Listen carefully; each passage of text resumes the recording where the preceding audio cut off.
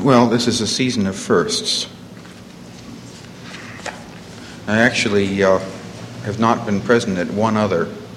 Not loud enough? Too loud. Did you? Yes, I did. I put the tape recorder on. I have actually not been present at one other Book Arts Press lecture, but this is the first time we've ever had to change the lecturer because of the illness of the lecturer. David Warrington is home in bed with the flu, something which I learned late this morning. The substitution that I propose was meant for a different place and a different audience, and I offer it more as an exercise in anthropology than I do in bibliography, since it was originally designed for an audience of nearly 100 people on Sunday morning in darkest Iowa at a conference not of bibliographers, but of those interested in the history of papermaking. So you'll see what you think after you hear it. When we talk about a book, say for instance Nathaniel Hawthorne's The House of the Seven Gables, we generally mean one, but not both, of two quite different things. We may be talking about this book as an intellectual construct, a very particular assemblage of words and sentences forming the text of Hawthorne's novel, but made manifest through any one of a great number of existing copies. On the other hand, we may be talking about a particular copy of The House of the Seven Gables as a singular, unique physical object. We may, for instance, be talking about the copy of the first edition of The House of the Seven Gables at Harvard with a manuscript inscription by the author. Or we may be talking about the copy of the 1988 Penguin edition available at this moment for sale at Papyrus Books at the corner of 114th and Broadway. Specifically, that particular copy of the Penguin edition of The House of the Seven Gables, located third from the left in the row of novels on the second shelf from the top, in the classics section at Papyrus Books, the copy with the bent cover. A single, unique, physical object. When we use one or the other of these two quite different meanings of the word book, we almost always do so without feeling the need for further descriptive explanation, confident that the context will make clear whether we're talking about any copy of a particular title or a particular copy of any title. But those of us who deal on a frequent basis with books as physical objects tend, I think, to forget that most people are concerned with books as intellectual constructs and not as physical objects. Most people think of paper primarily as a support for whatever text happens to be sitting on its surface. Consider the following little story. Some years ago, a Canadian papermaker working at Massey College in Toronto named Andrew Smith produced a special book. He made sheets of paper by hand, and he then bound up the folded sheets to make a blank book. He then cut up a Canadian $100 bill into little pieces and pasted the pieces onto various leaves of his blank book. If I remember correctly, he called his completed work Paper Money, and he offered it for sale at a great deal more than $100 Canadian. Now, many persons who saw copies of Paper Money were outraged by it, thus no doubt fulfilling the intention of the papermaker, which was surely to focus attention on the difference between paper as intellectual construct and paper as physical object. The difference between The House of the Seven Gables as intellectual construct as opposed to physical artifact is one that we're so used to usually that we never think about it. But consider a quite different situation in the art world. When we talk about Leonardo da Vinci's Mona Lisa, we're usually referring to a particular painting hanging in the Louvre in Paris. There's little likelihood that anyone is, in a conversation, going to confuse the Paris painting with, say, the picture on the package of Mona Lisa chocolates. When I say that I've never seen the Mona Lisa, you know just what I mean, that I've never actually stood in front of the thing at the Louvre. You assume that I know what the Mona Lisa is and what it looks like because of the availability of copies of the original, not only on the candy shelf at university food markets, across the street, but also in the art books that I used in school and on postcards and so on. But whereas reproductions of the Mona Lisa may be more or less acceptable or convenient substitutes for the original painting, nobody pretends that they are satisfactory replacements for the original.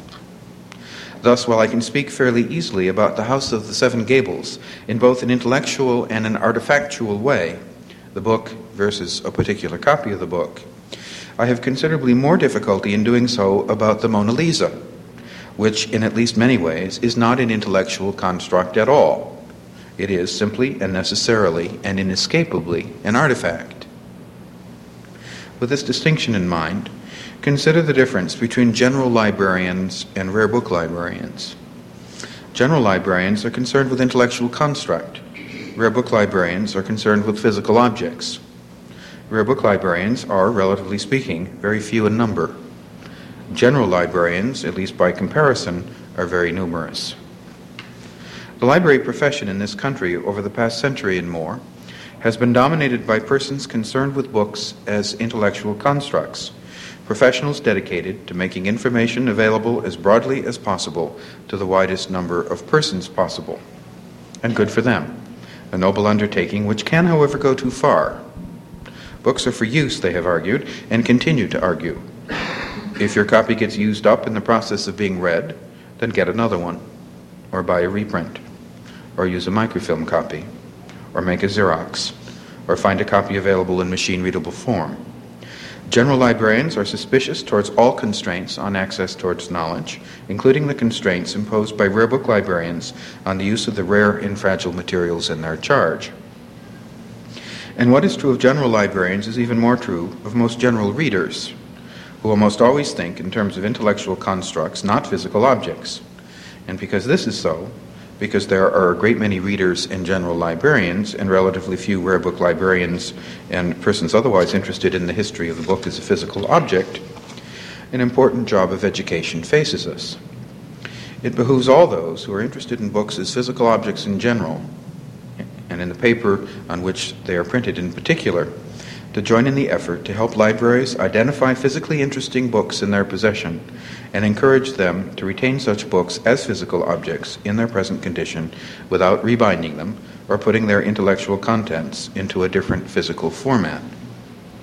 It has seemed to me that one good way to forward such a development is to sensitize rare book librarians themselves to the importance of the physical nature of the materials in their care, and to encourage them to learn as much as they can about the type, paper, printing, illustrations, binding, and the original distribution and later destinations of their books, so that they will be able to defend them as physical objects, if necessary, against their own general library supervisors. The more knowledgeable curators are, the less bullyable they are. This is my justification for establishing Rare Book School at Columbia University in 1983, and for causing to be offered therein such courses as the physical bibliography of early printed books, or the history of papermaking, or the history of typography, or the history of binding, or the history of book illustration, and so on. Granted that rare book librarians now or eventually gain a thorough understanding of and a proper respect for the book as a physical object, the next step, you might think, is to carry the message to the general librarians who supervise rare book librarians. In many cases, this is not difficult to do. A case in point by way of illustration. Consider a little 18th century English New Testament, worn, never very sturdy to begin with, and now in a rotting sheepskin cover, with its leaves dog-eared and stained, an ugly object physically, and one with virtually no financial value. 18th century Bibles are very common books. But what if I told you that this particular copy of the New Testament was once owned by Nathan Hale, and that it was in his pocket in 1776 when he was hanged by the British in New York as a spy? The talismanic qualities of this copy of the book, its artifactual values, now go up enormously for reasons which may resist logical analysis, but which are very real nonetheless. The book may be physically in bad shape, but it must be conserved as an object. A microfilm or a photocopy of Nathan Hale's pocket New Testament has all the appeal of a kiss through a pane of glass. We need the real thing in this instance, because the book has value only as a physical object. Nobody is ever going to read this copy of the New Testament. In concerning ourselves with the artifactual aspects of books, we do not need to draw only on examples which rely on patriotic sentiment for their argument.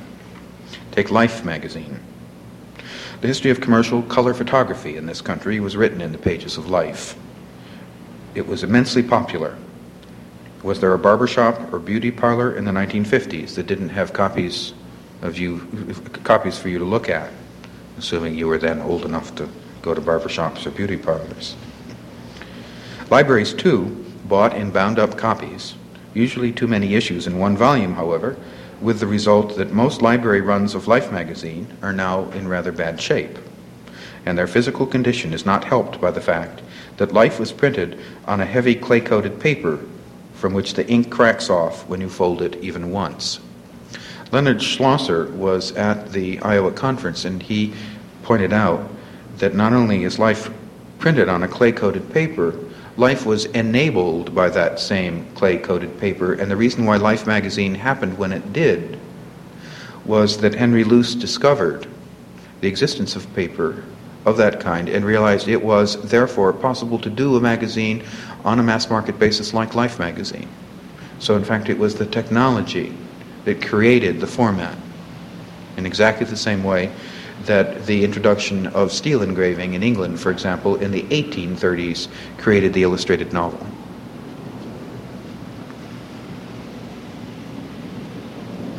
So I was saying the physical condition of Life magazine is not helped by the fact that Life was printed on a heavy clay-coated paper from which the ink cracks off when you fold it even once. No matter, we may think, Life magazine is available on microfilm. Or is it?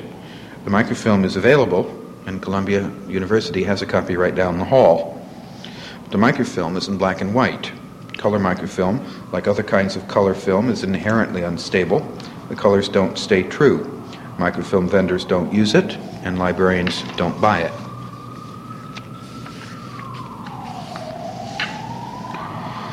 If you wish to study the history of commercial color photography, then, you'd better have access to a run of the original Life magazine. The black and white microfilm just won't do.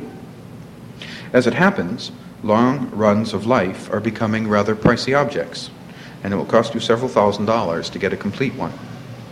You see, your crazy Aunt Agnes was right. She always kept her copies of Life magazine. She said it would be valuable someday. Well, now it is.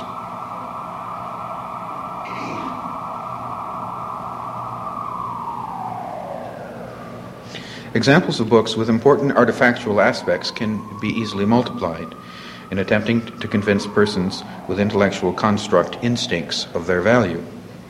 Among my favorite objects are late 19th and early 20th century books with pictorial cloth bindings. In the 1920s, hardbound books began more and more routinely to be issued with paper dust jackets, making a handsome cloth cover less visible and therefore a less compelling sales necessity. And most trade books published since the First World War have, at least from an artistic point of view, much more interesting dust jackets than cloth covers underneath. But the cloth covers produced during the period between 1890 and 1915 or thereabouts are fascinating. Bright and colorful, cleverly and beautifully designed, they are sometimes signed with the initials of their designers, who were often women. Indeed, it was one of the first areas where artists like Margaret Armstrong or Alice Morse or Sarah Whitman could find satisfying professional work. You can see photographs of these cloth bindings, generally in black and white, in any history of bookbinding. But surely this is just like saying you can see a photograph of the Mona Lisa in any textbook history of art. The photograph may be a useful aide-memoire for the original, but it is best a convenient substitute and not at all a satisfactory replacement for the original. It's finally the case, we might argue, that many books, especially but not exclusively our older ones, have permanent value only as physical objects. There's no need to read the 7th printing of the House of the Seven Gables, as opposed to the 6th or the 8th printing. Any reasonably well-edited version of the book will do. This being the case, a copy of the 7th printing of the House of the Seven Gables is as disposable as last week's TV guide, unless A particular copy of the seventh printing was annotated by Theodore Roosevelt, or has the signature of Marianne Moore on the flyleaf, or contains color plates by Arthur Rackham, or has other sufficiently compelling artifactual qualities. All of which is to say that by no means all or even many of the surviving copies of the seventh printing of the House of the Seven Gables will or even particularly require to be preserved. And furthermore, it may also be that not even the intellectual contents of the seventh printing may need to be preserved if they don't differ significantly from the intellectual contents of earlier printings of the book. On the other hand, some copies of the seventh printing are going to be valuable as physical objects, as artifacts, and are going to need to be looked after. And I had to cut a small part here because it was conference specific to Iowa. I went on, here is the justification for such conferences as the one on the history of papermaking that I attended, helping to equip us all for what are going to be very interesting times over the next several decades in the world of the physical book. You will remember the Chinese proverb, let me not live in interesting times. This does seem to be a good time both to look ahead and in doing so to look back as well. We've seen a great flowering of our joint concerns over the past 20 years or so, but recent signs of slowing down. Of the great growth since the early 1970s, there can be no doubt. Think just of the new journals and newsletters that have appeared since the founding of the Bibliography newsletter in 1973, to take a date that sticks in my mind. Fine print. The newsletter of the American Printing History Association, itself founded in 1974, and its journal, Printing History.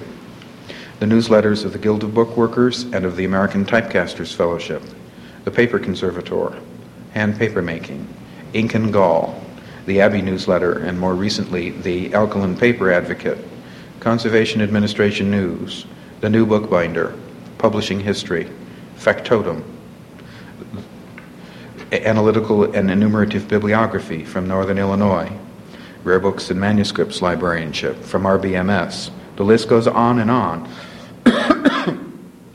Why the sharp increase of interest in the book arts in the 1970s, represented by such an outburst of journals?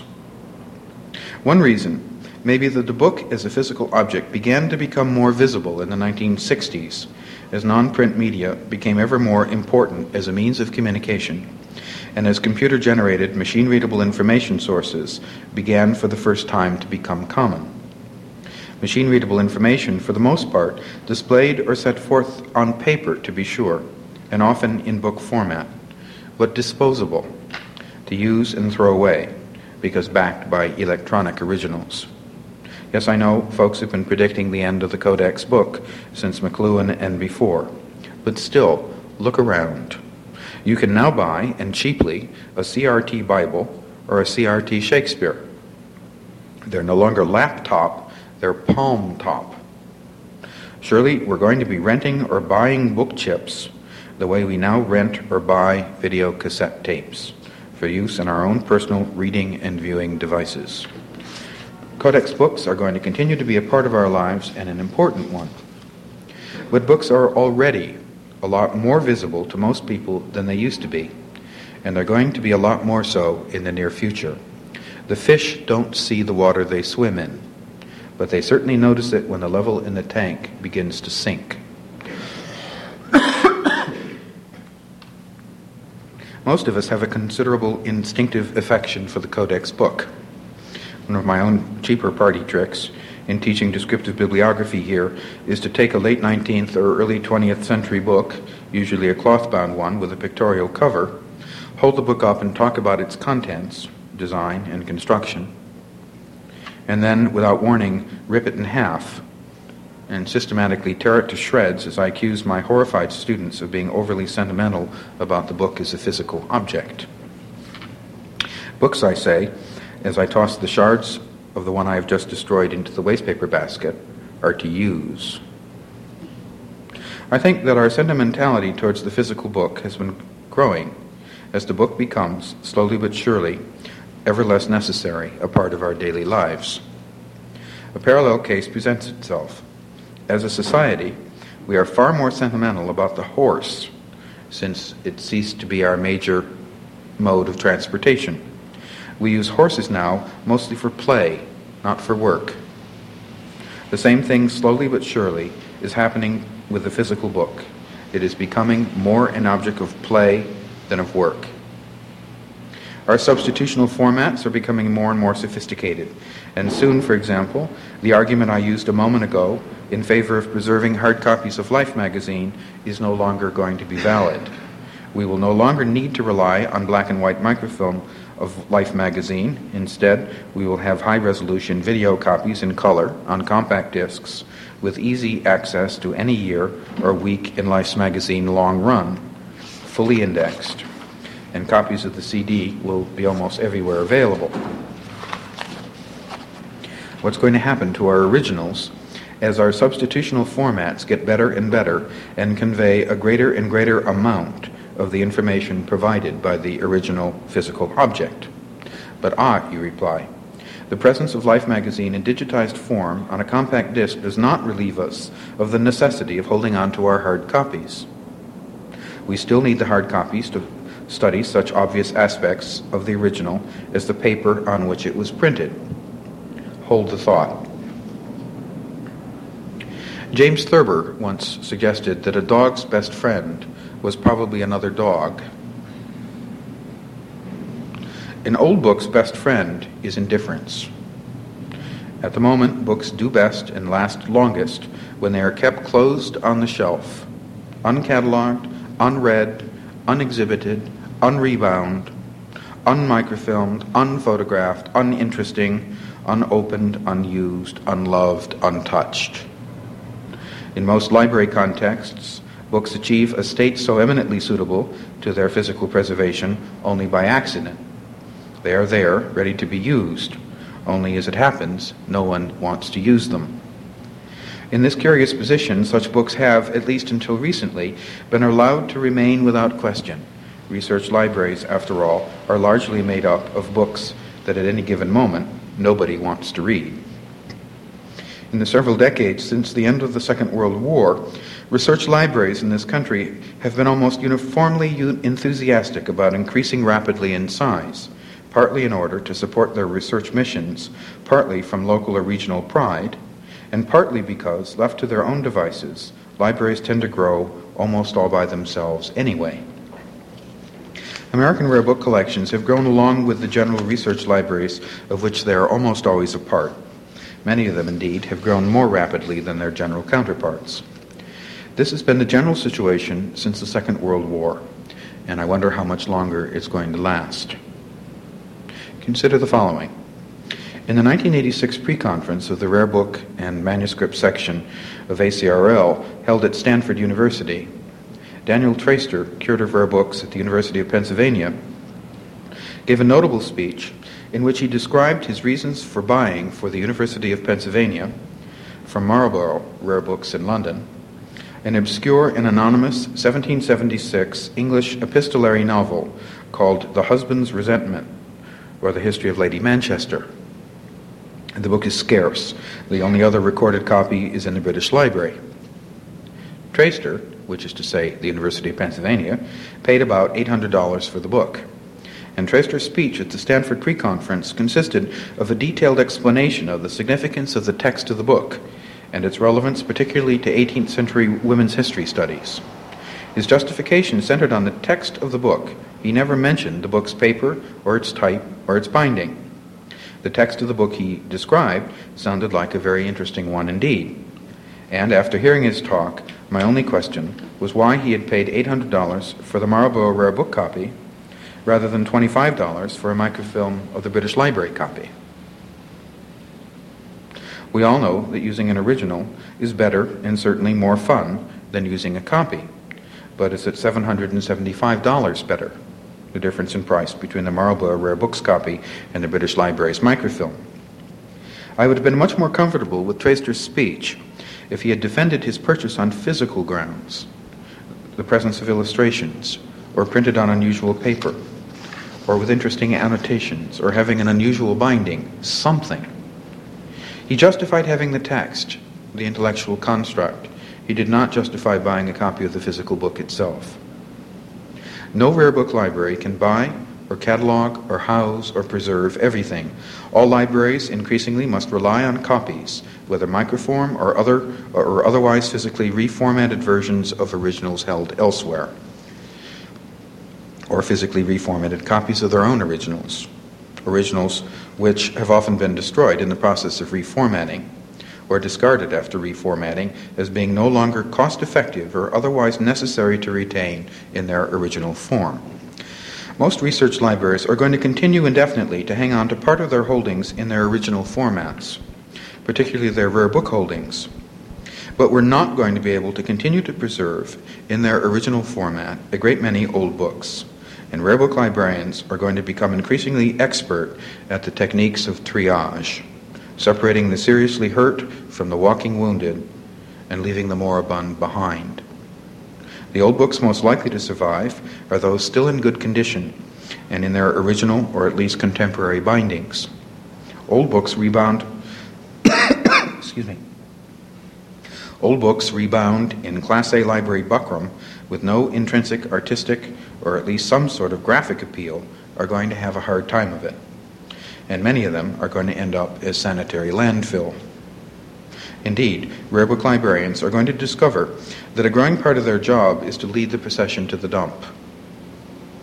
Put in a slightly different way, the books that are most likely to survive in rare book and other special collections are those which have importance or significance or relevance as physical objects. There will thus be continuing pressure for rare book libraries to become museums of the book, a movement which will, however, cause increasing tensions between these rare book librarians and the larger institutions of which they are usually a part.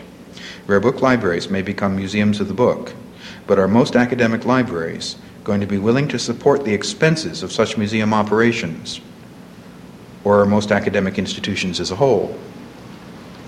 Returning to my earlier example, will research libraries as a whole be willing to maintain hard copies of Life magazine as our substitutional formats become more and more satisfactory alternatives for the original?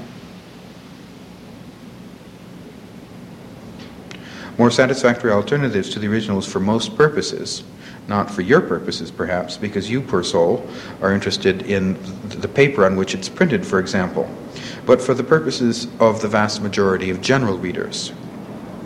Institutions that decide to sell their artifacts and get out of the physical object business entirely, and many of them are going to do just that in the near future, you may be sure, will not do so merely from a desire to make money. They won't get that much for their rare books by and large.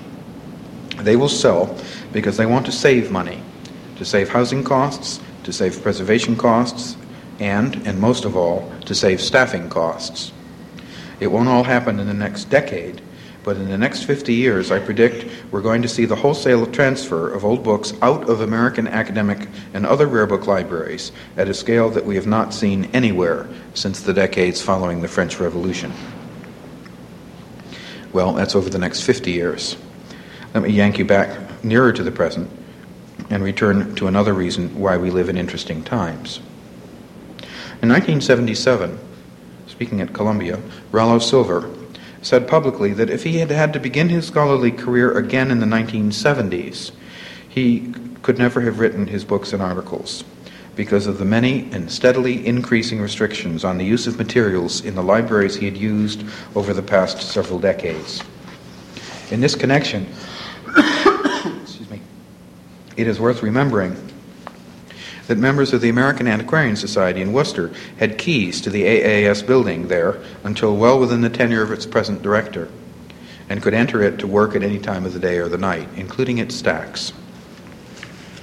Thus Rollo Silver. On the other hand, there's Michael Winship, who says that if he had to begin work now on Jacob Blank's great multi-volume bibliography of American authors, Bibliography of American Literature, the first volume of which appeared in 1955, he could never do it.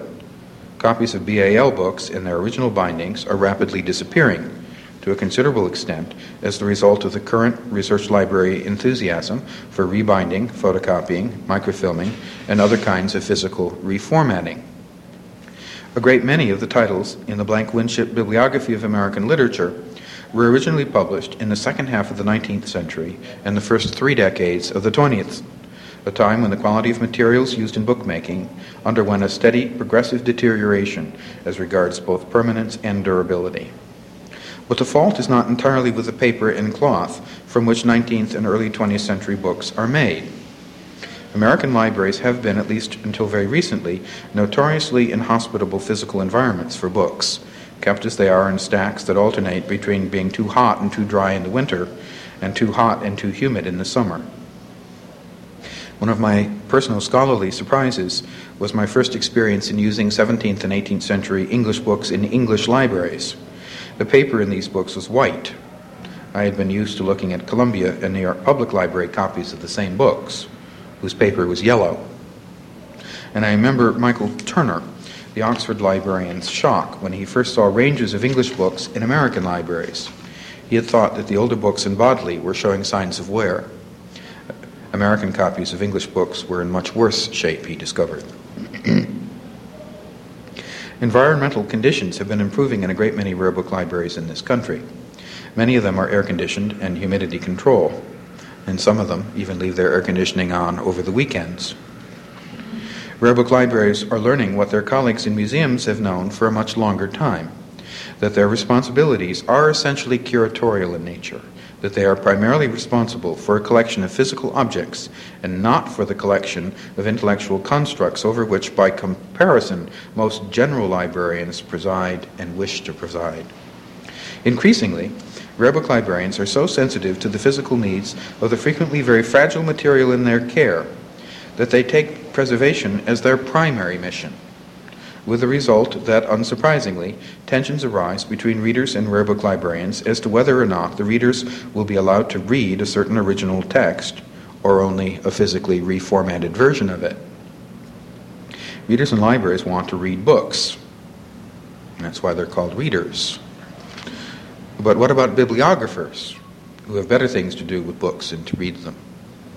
Tensions also arise between bibliographers and rare book librarians as to whether or not the bibliographers will be allowed to study a certain original text as a physical object because of curatorial fears that an overly close physical examination or manipulation of the item will significantly damage it. What happens, in short, when Mr. Blank shows up at the door of the rare book room and wants to make a detailed collation of the first edition of The House of the Seven Gables? Or when Briquet shows up and wants to make a tracing of a watermark in one of the incunables? Or when Wolfe shows up and wants to make a rubbing of one of the embossed leather bindings?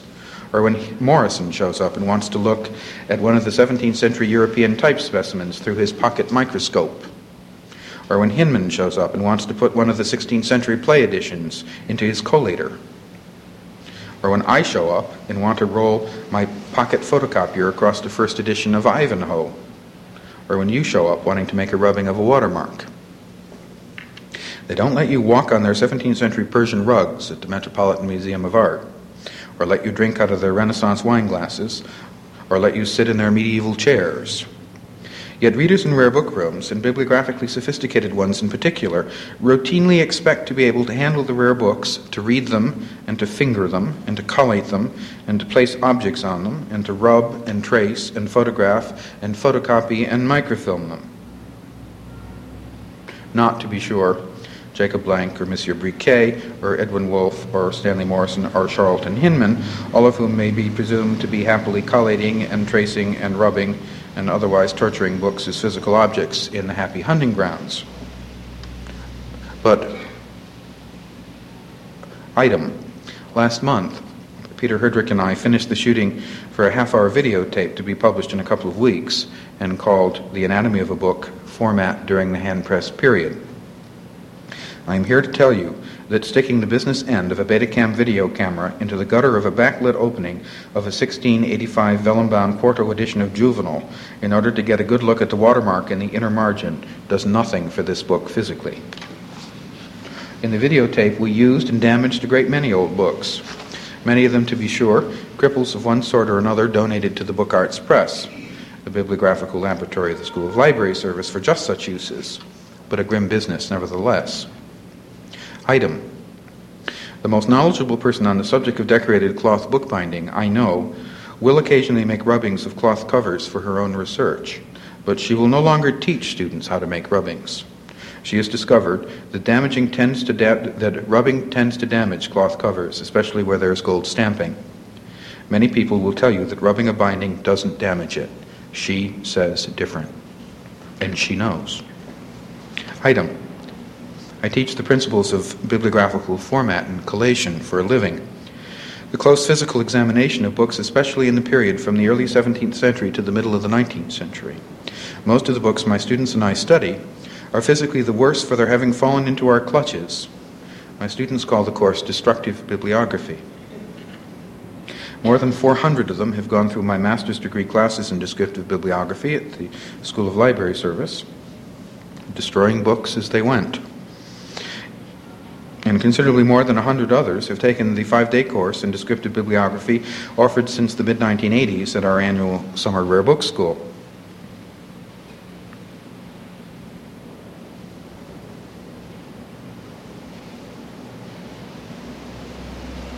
And then I went on to point out that I was not alone in my sin here, because the majority of the speakers and the conference organizers at Iowa all taught at Columbia in a Rare Book School or were graduates of its programs.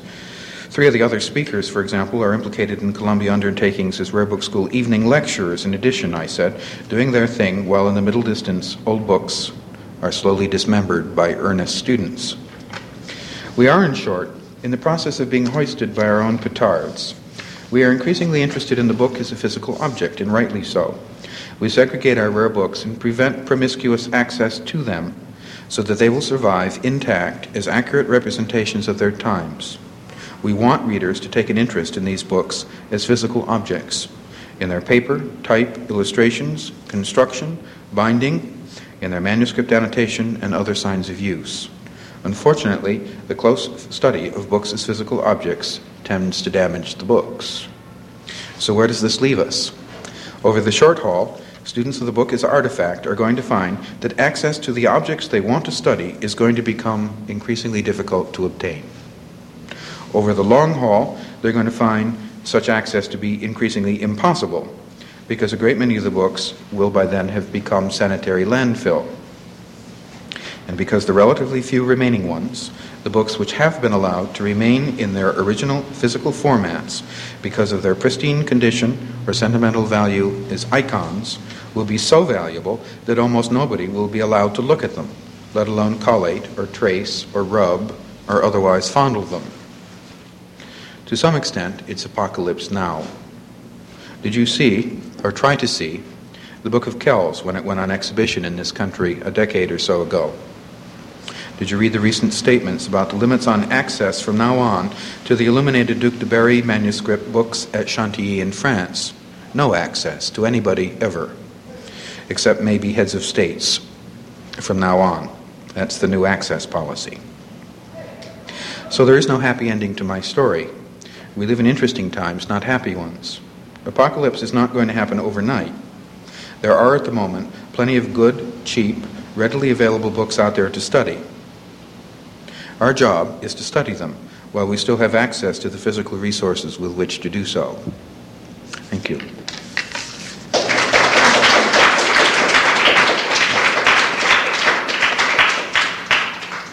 Well, this is an old song to most of you.